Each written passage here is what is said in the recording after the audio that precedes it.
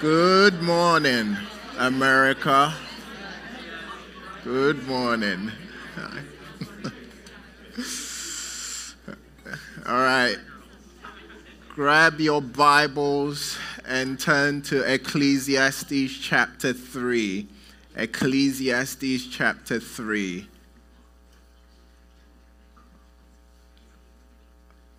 Oh, okay. Sorry. Ecclesiastes chapter 3. Ecclesiastes chapter 3. We've been, as of beginning of the fall, 4 weeks ago, we've been studying the book of Ecclesiastes, and we've had a well of a time. It's been awesome. So this week we're in chapter 3, verses 1 to 15. I'm going to read, and what I would love for us to do is stand for the reading of God's word.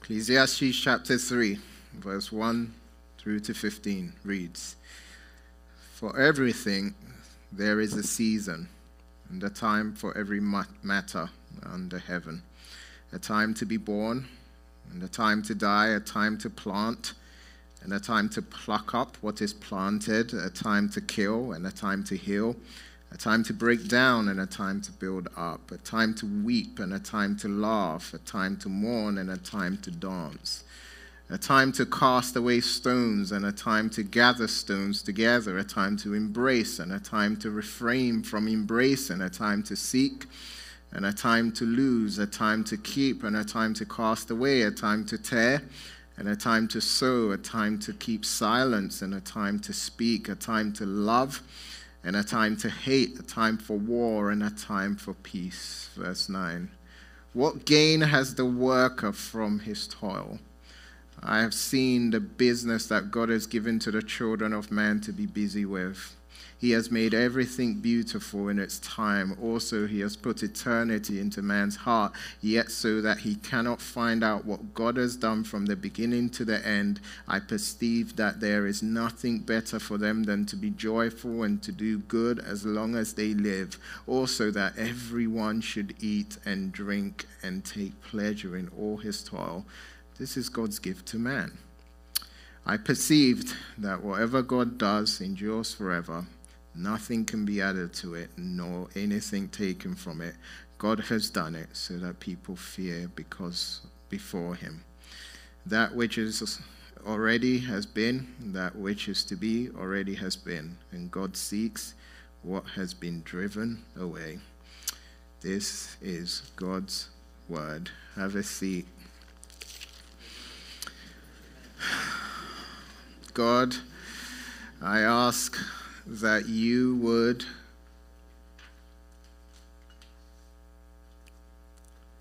enable us to hear from you this morning. God, we are desperate to hear and experience you in a way this morning that leaves us in awe of you. In Jesus' name we pray. Amen. Amen. We just got a church office, everybody. Yes. We needed it. It's been a while since we had anything like that. Just haven't had anything like that. And most of our work has been done in public places like coffee shops and restaurants and stuff like that. And so as God begins to really grow his church numerically, there's so many things going on, so many activities. We just needed a space that we can call our home, in a way, our headquarters as a church. We've been kind of, there for 2 weeks. It's not, decorated in any way. It's just, I've just put a little table there and this weird chair, and we're getting there. We're getting two of our most skilled and creative interior decorators, Taylor and Savannah, to help us make it look nice and presentable. But now it doesn't, but that's fine. I was there yesterday studying for this passage, and when I came out and I was on my way home and I locked the door and I started to go down the stairs, I saw a young man sitting on the stairs. And I walked past him because I thought, oh my gosh, that's scary. What is he doing there? He's not supposed to be doing there. He had a cigarette that wasn't lit. Lit, what a word. It's been used in so many different ways now. And so I walked past him, I went to my car, and as I was walking to my car, a thought popped into my mind, and that was, you need to go and engage with him. And I was like, gosh, I need to get home. I've got a lot to do. But then I was like, oh, I'm going to go. And as I was going up the stairs, I thought, man, I've got some copies of our Ecclesiastes journals in the office. So I'm going to go and get a copy and give it to him. And so I went back up, went in the office, came down, and I said, hey, my name's Obed. I'm a pastor of a church. This is our office space. And here is a copy of the book of Ecclesiastes. And he's kind of looking at it going, what is this? And I said, look, let me explain to you what it is. It's a book in the Bible. And it's about this guy who was really wealthy, and he went on a quest to discover meaning in life and fulfillment and everything like that. And as he's listened to me, he says to me, man, I need this. And I was like, wow, that's awesome. And so I left him, I gave him my card, and I said, give me a call. But his comment helps us begin to jump into what we're going to study today. And that is this. He knew that this time in his life, whatever he was going through, he needed to hear the message that God has communicated in Ecclesiastes. Okay? Now, in terms of like his reasons why, it's not clear, but the book of Ecclesiastes, one thing that has been really coming to the surface recently is that the book is really God-centered. It really is. And this passage we're going to be studying this morning may not come across as being God-centered, but it is. It absolutely magnifies who God is and how he's in control of everything.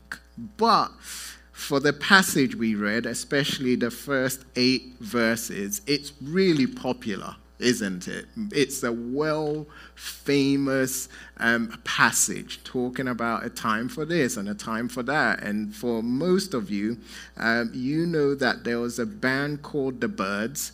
Have I pronounced it right? The Byrds. They were an American rock band that were formed in Los Angeles in 1964, and they had a hit single titled Turn, Turn, Turn.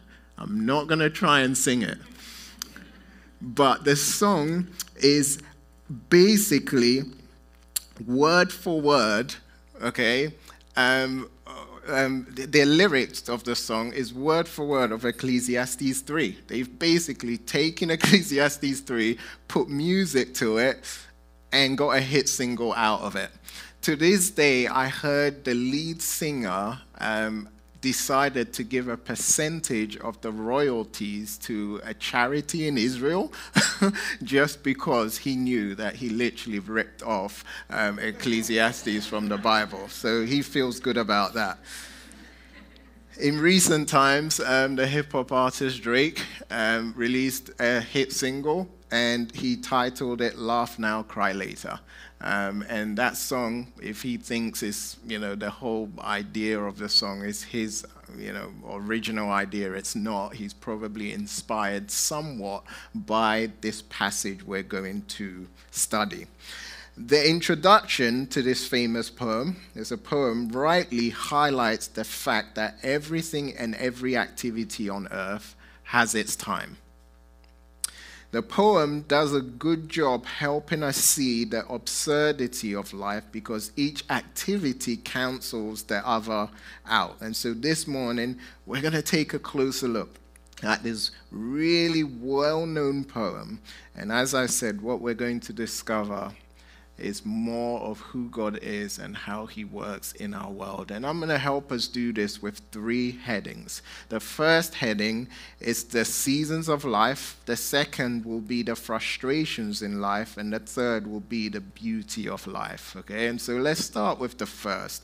The first is the seasons of life. The poem begins with these words: a time to be born, and a time to die, a time to plant, and a time to pluck up what is planted. Okay, what's going on here? These are stark realities that define every human life. What does this mean? We all have a date of birth, and we all will have a date of death. All right? You didn't decide when you were going to be born, and you will not decide when you will die. Okay? I've got 3 beautiful kids, and I was fortunate enough to witness them come into this world. And when you witness anything like that, as crazy as it is, okay? I'm in the room, and my wife is like going through a hard time, okay? I'll just leave it there. And I'm like, this is crazy, this is weird, but hey, it's awesome when it all happens and you hear the baby cry, and you get to hold your baby in your arms. It's just a priceless experience, okay? The birth of a child, even though it comes with many challenges, is one of the most exhilarating experiences known to man. But the death of a person, especially if they were close to you, is one of the most devastating experiences known to man.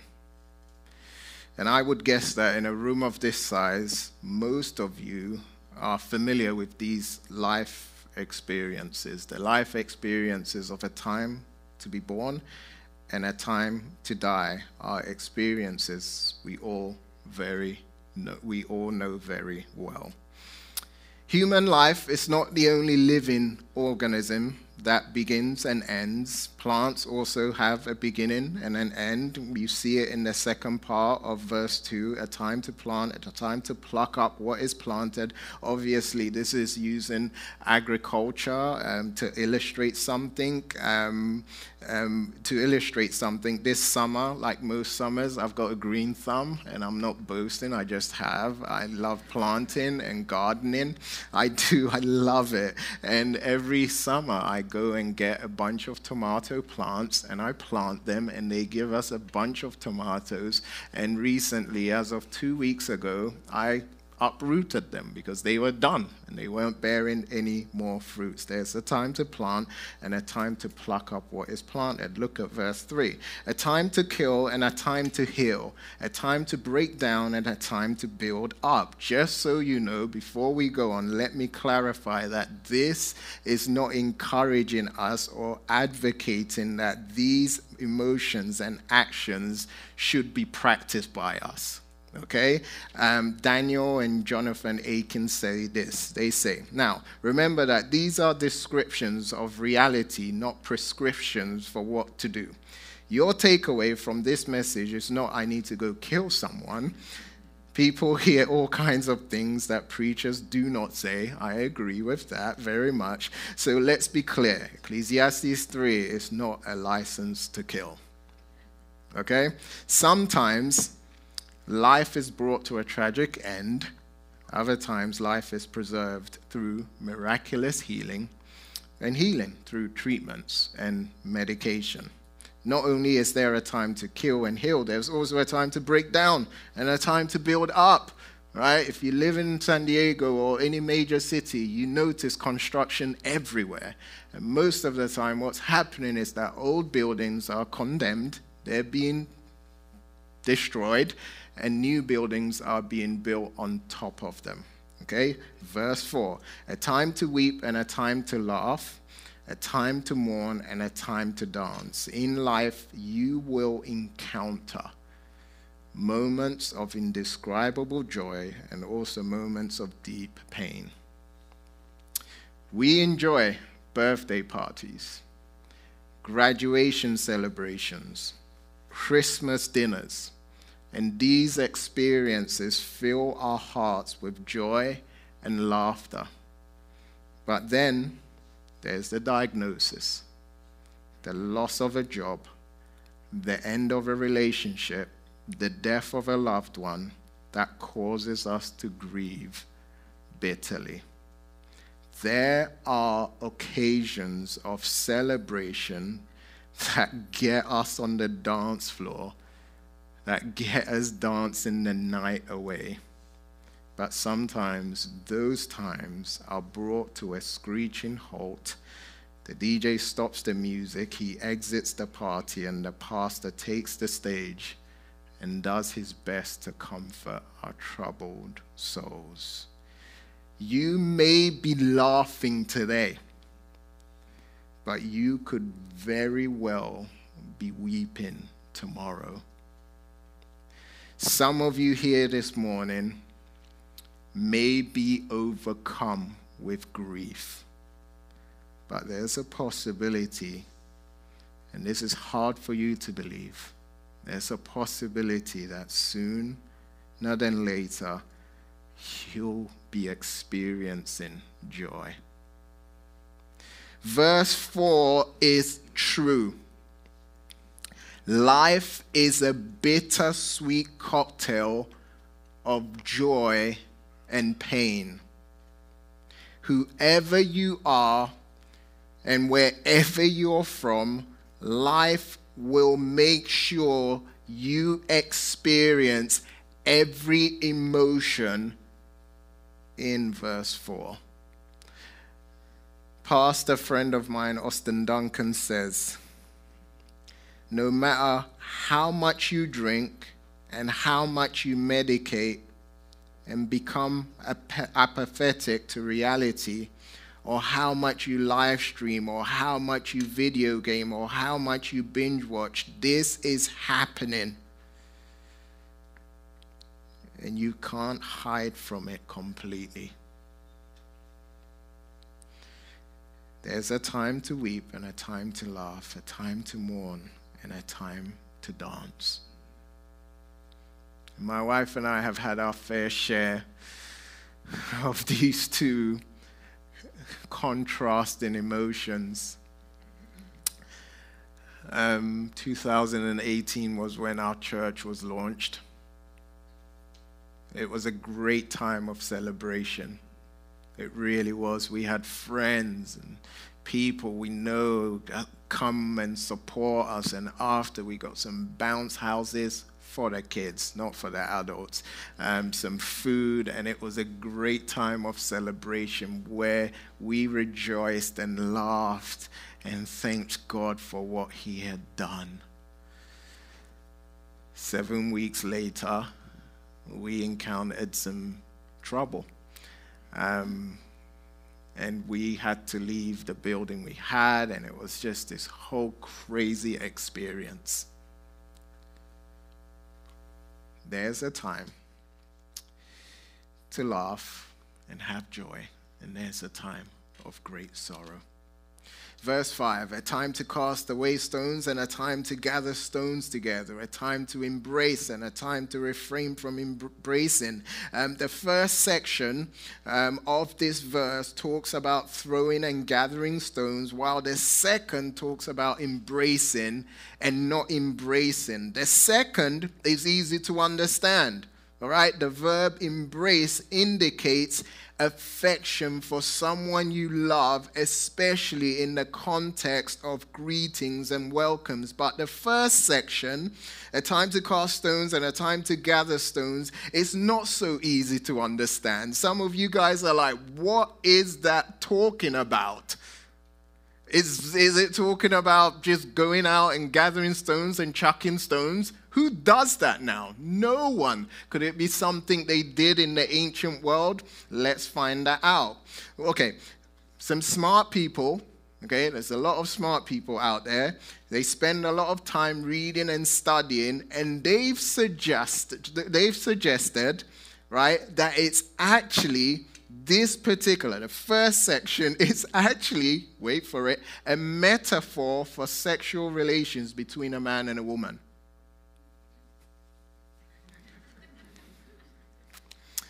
This weird interpretation comes from the Midrash Rabbah, which is an ancient commentary on the Hebrew scriptures. And this is how they interpret this first section. This is how they interpret it. It says, they say it means a time to cast stones when your wife is clean, menstrually, and a time to gather stones in when your wife is unclean. It's really weird, isn't it? Really interesting. And so this, as you can imagine, interpretation is weird and flawed in so many ways. It is, and I definitely don't believe it's talking about that, but I think the right interpretation that makes the most sense is just the literal version of this, and it's the interpretation that talks about agriculture. R.N. Wybray helps us here. He says, it is the need to clear away stones from a field in order to make it suitable for agricultural use, and by contrast to the deliberate ruining of an enemy's field by throwing stones into it. That's what they did in the ancient times. I don't know how that applies now in our day and age, but we'll see. Okay, verse 6. A time to seek and a time to lose, a time to keep and a time to cast away. Sometimes we need to look for something or keep something. Other times we need to give up the search or throw something away. In other words, you have things you need to keep in storage, and you also have things you need to take to Goodwill and donate. Okay? There you go. Verse 7. Someone said amen. I like that. 7. A time to tear and a time to sow, a time to keep silence and a time to speak. The first part of this verse seems to be referring to the ancient practice of people tearing their clothes in times of grief and mourning or repentance. And the second part, a time to be silent, a time to speak, may possibly be about the wisdom of knowing the right time to confront someone or the right time to refrain. Okay? It's about knowing what to say, when to say it, and how to say it. There's a time to confront people, and there is a time to be silent, praying and hoping they will repent and change their ways. Verse 8, a time to love and a time to hate, a time for war and a time for peace. This is the final stanza in the poem, and the preacher concludes his poem in this way. The first pair, love and hate, are human emotions, okay, while the second pair, war and peace, are manifestations of the first two, okay? Love brings about peace and hate. Love brings about peace, and hate often is the source of war. Okay, so you see the connection there. So Daniel Akin again says, again, the poem does not advocate war or pacifism. It simply describes part of the human experience. Okay, and so that's a brief understanding of what this poem is all about. And so next time you hear the song by the Byrds, Turn, Turn, Turn, right, and they're singing it joyfully, you're like, well, wait a minute, do you know what you're talking about? Okay, you hopefully have an understanding. And so what is it all about? What's the preacher, okay, the author of this poem, what is he trying to communicate to us using this poem? Tremper Longman, a scholar, says this: the main point of the poem is that God has established periods, moments, or times for a wide diversity of emotions and activities. Put simply, this is what he's trying to say. Seasons are woven into the fabric of life here on planet Earth. Life comes with highs and lows, ups and downs, bad times, good times, sorrows and joys, and there's nothing you can really do to escape the seasons of life. You just cannot escape it. Some of you here this morning are in a season of joy, in a good season, but others of you are in a tough and gruesome season of life. And if you're in a season of joy and peace and life is good, this is reminding you that this season might not last and that suffering could be on the horizon. And if you're here and you're in a challenging season and life is extremely difficult for you, you may struggle to believe this, but according to this poem and according to Scripture, okay, there are good times waiting for you in your future. How then should we respond to this poem? Should we be like, this is awesome? Right? I need to put, some of the verse on a nice graphic background and post it. I need to get a tattoo. Some of you are like fearful right now, knowing that there are seasons in life and there is a possibility of encountering or entering into a season that is challenging. Makes you extremely faithful. And I'm like that.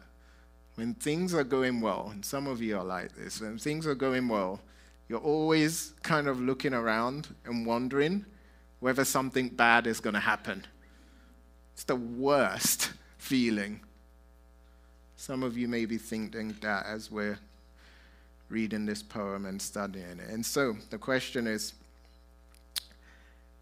not just how you're to respond, and your response is important, but I think more importantly than your response, than how you respond, is how the author of this poem responded it after writing it.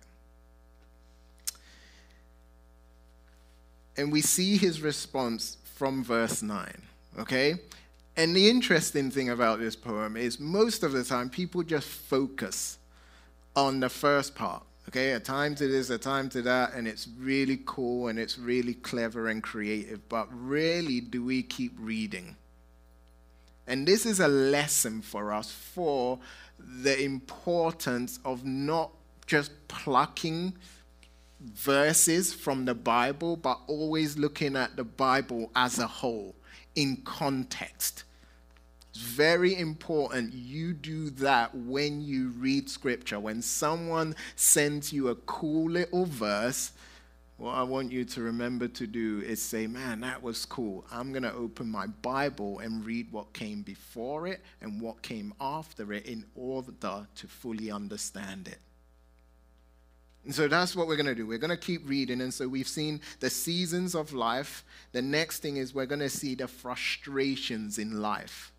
Look at verse 9. What gain has the worker from his toil? Okay, so you get the picture. A time to this, a time to weep, and a time to laugh, and a time for war, and a time for peace, and a time for hate, and a time for love. And then he puts his pen down and says, what gain has the worker from his toil? This is an unexpected response to such a beautiful but complex poem. And why? Because it seems that he's asking questions about the benefits of his job. Why does he say what he just said? Why does this follow the poem? Why is this the first thing the preacher says after writing such an epic poem? This is why. If the seasons of life are unavoidable, then what do people really get for all their hard work? You work so hard to put food on the table. You work so hard to pay the bills and stay alive, And guess what? You do the same thing, right? You work hard to put food on the table, to pay the bills, and then you work hard to put food on the table, to pay the bills, to stay alive, and it's this repetition. This is what we're doing. And so the question is true. If seasons of life cannot be avoided, then what do we really get from everything we do and all the hard work we do? I met someone recently who was super dissatisfied, okay, with their job, and they were asking the same question. They were like, look, I sell this and I do that. What's the point? I get up in the morning, I go to work, I do my job, I come home, I eat food, I go to bed, and I keep doing. What's the point? Why am I doing all of this if it's not going to change anything?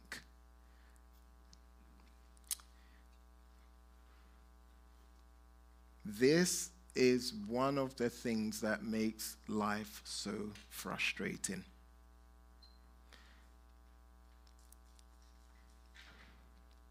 And because of this frustration, I love what the preacher does. He goes on in verse 10 to give us an understanding of why he's frustrated and where all of this is coming to. Look at verse 10.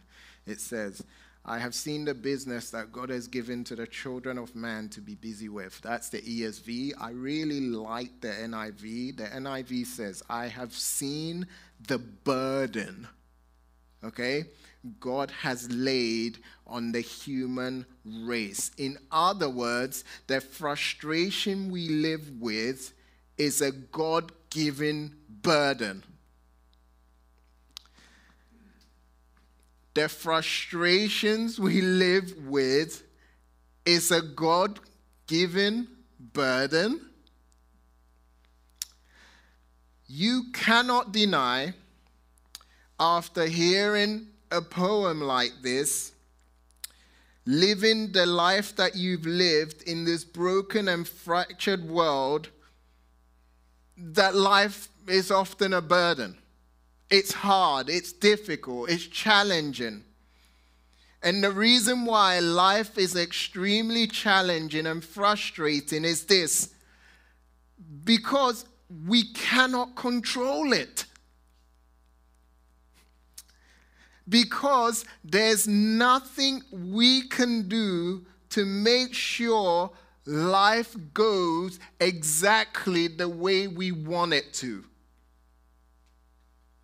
This is the frustration. This is why he responds with, what gain has the worker for himself? Because I think we're working hard, okay, in order for life to go the way we want it to. That's why at the heart of essentially why we work so hard is so that we can plan out life and make sure life goes the way we want it to. But sooner or later, what we'll discover is that life never pans out exactly the way we want it to. And if you don't believe me, this is the most crucial lesson we all learn in 2020, the year of COVID. How many of us started 2020 with, this is what I'm going to do, this is where I'm going to go? And what happened? Everything, every plan was put on hold and things had to change. Beginning of 2020, stood up at the church, said, we're going to walk through the book of Acts. That's what we're going to do. Said to Eleanor, this is what we're going to do. We're going to put our kids in school. All of that, like our normal year. We're going to go on vacation to here, and we're going to travel America. And then what happened? COVID didn't just hit, but we got into some weird immigration issues, and we had to quickly pack our bags and leave. It's crazy, isn't it? Walter Kaiser says, All life unfolds under the appointment of divine providence, since everything has its time from God, or the labor of a person by itself cannot change the time, circumstances, or control of events. In light of the unpredictable seasons of life and the frustration it creates in us, there's hope. And that's where the preacher takes us to next. All right, so we've seen the seasons of life, the frustration in life. Lastly, let's look at the beauty of life. Look at verse 11. It says, "He has made everything beautiful in its time. Also, he has put eternity into man's heart, yet so that he cannot find out what God has done from the beginning to the end." This is like, you've seen it. He's like, what's the point of working? What's the point of working? It's a burden God has given to man to be busy with. And then he says, he has made everything beautiful in its time. Just so you know, this is an extremely difficult verse to understand. You're going to see why later. You might leave going, wow, I'm just way more confused than I was. That's fine. God will help you. Because listen to this. The phrase he has made, okay, is talking about God's initial act of creation.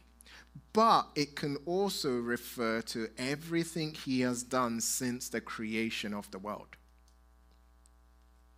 He has made, God creation, everything he has done since the creation of the world.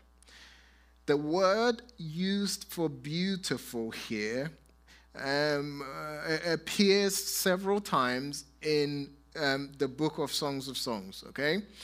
And it's used to describe the bride being delightful in the eyes of the groom. And so, the first part of verse 11 could be translated in this way. God has made everything good and right so that everything fits perfectly into its own place and time. Let me say that again. You see that amazing phrase, he has made everything beautiful in its time? This is how it can be translated. God has made everything good and right so that everything fits perfectly into its own place and time.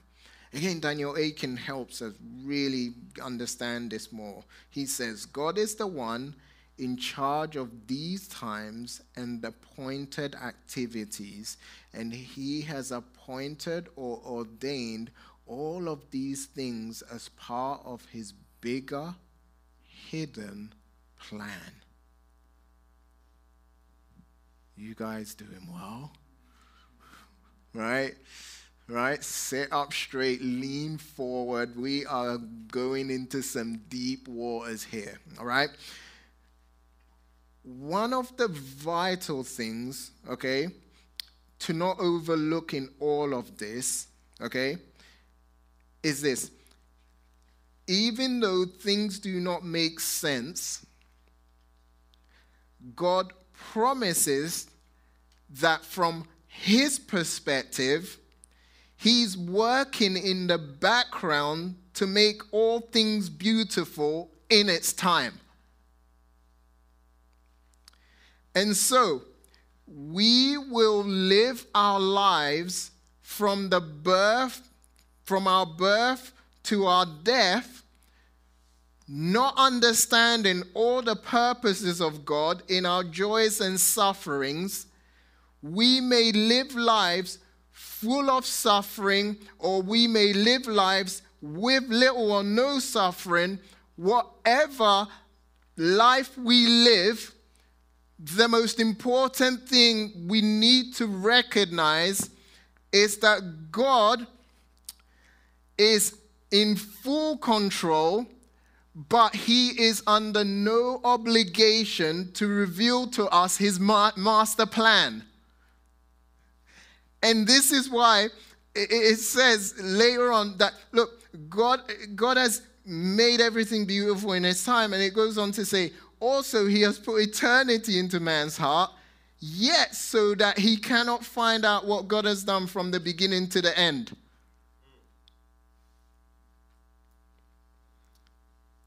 God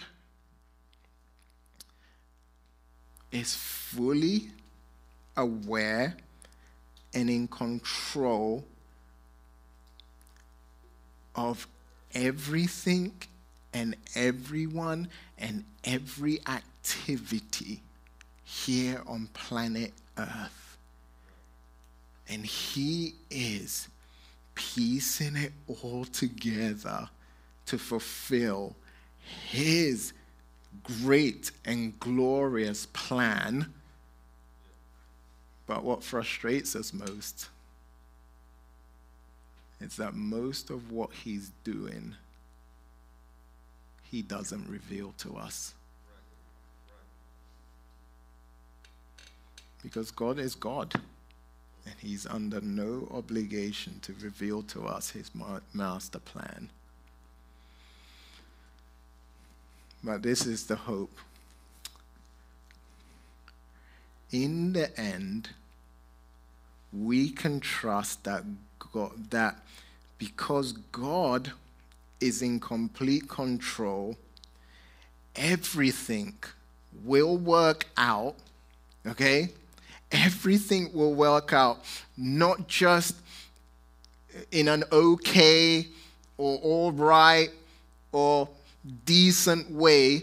We can be confident that everything will work out in a way that is beautiful, that is perfect, that is delightful.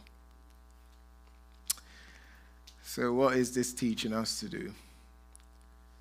To trust God and be confident that his plans for you are good.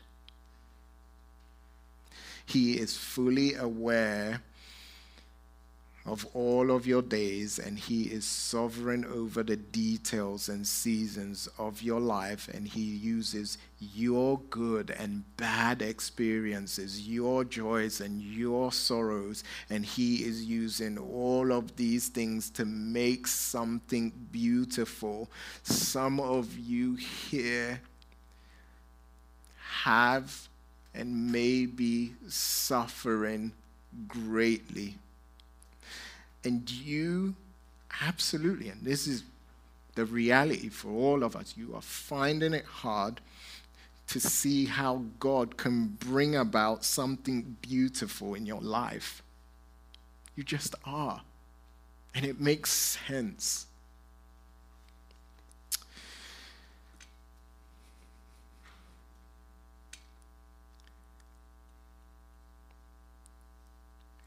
It's what we're talking about here, okay, is something that I and so many of us struggle with. For seasons of life, ups and downs, highs and lows, sorrows and joy. Life is unpredictable, but life is under the control of a good and great God. Okay? So what that means is everything and everyone and every activity. And so when we look back at our lives, or when we consider our current situation, when life sucks and life is hard, it's incredibly hard for us to believe, for us to actually believe that, wait a minute, God is there and he's alive and he's aware and he's doing something, and eventually you're trying to tell me that something beautiful and good is gonna, but that's what scriptures say. I love reading a story of Joseph. And I love reading it. Why? Because I know what's going to happen in the end. But put yourself in the shoes of Joseph. Okay, when he's been betrayed by his brothers, and when he's been shipped over to Egypt and wrongly accused and in prison, like in those moments, we know the end, but he doesn't. And it was only in the end when he saw everything God had done was when he said, man, everyone meant it for evil, but God meant it for good. He wasn't saying that when he was that statement, that famous saying, didn't appear anywhere. Daniel Aiken says this: God lovingly tells us we are too close to see the big plan, but we can trust him. He has us, and he has your pain that seems like a jagged piece of glass. And he says that once you can step back and see the stained glass window, you will see that it is beautiful. Yes, it hurts, but yes, God has you, and you can trust him. God is involved in every moment of your life. Nothing has escaped his sovereignty, and he fits each part into the whole. And I'm sure if you were to take time to look back at your life, you would discover this. You would discover that even in the trying times, God somehow was at work. And that if you looked back with his eyes and asked to see what you couldn't see, you would know that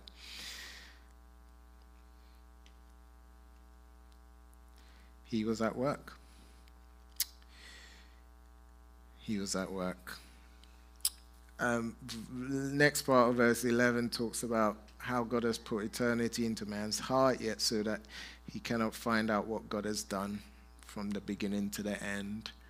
The idea of eternity in man's heart talks about how we're hardwired into eternity is hardwired into our being, and which basically means that God has put within us a longing to know more than we know now and to experience more than we experience now. Our inability to control life, our ongoing dissatisfaction with the things in this world, our continued longing for more than what this world offers is what God uses to draw and compel us to himself. And so you could say that the frustrations of this world, right, the inability to understand all that God is doing, right, and the ongoing desire to know and experience things is what God uses to draw us to himself. Because at the end of the day, the most valuable thing you can have in your life is God's presence, God himself. That's what it's all about. So I think about this a lot. Whenever I encounter some crazy time, I think to myself, I ask myself this question. I say, would it be enough to continue to suffer knowing that I was in God's presence, or would I choose for this suffering not to happen without me being in God's presence? You know, what would I prefer? And I think that is the challenge here. And that the most important thing is God being with us. And if God is with us, that should absolutely be enough for us. And I think this is what this passage is leading us to. Ecclesiastes 3 is a timely reminder that the time we have doesn't really belong to us. It is God's time, and it's in God's hand. Psalm 31:14 says, "But I trust in you, O Lord. I say, you are my God. My times are in your hand." And so, is this a description of your life, this psalm? Have you come to terms with the fact that you're not in control? Or would you rather know that the God who loves you with an everlasting love and gave everything up for you is in control?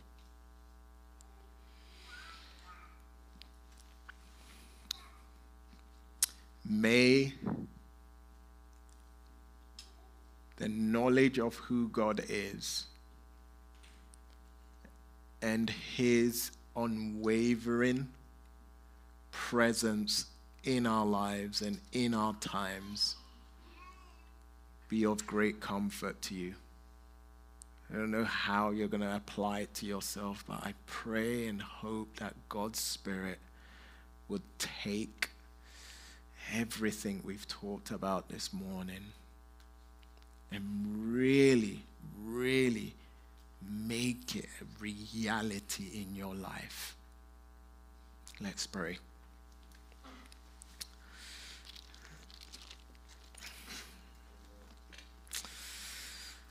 God,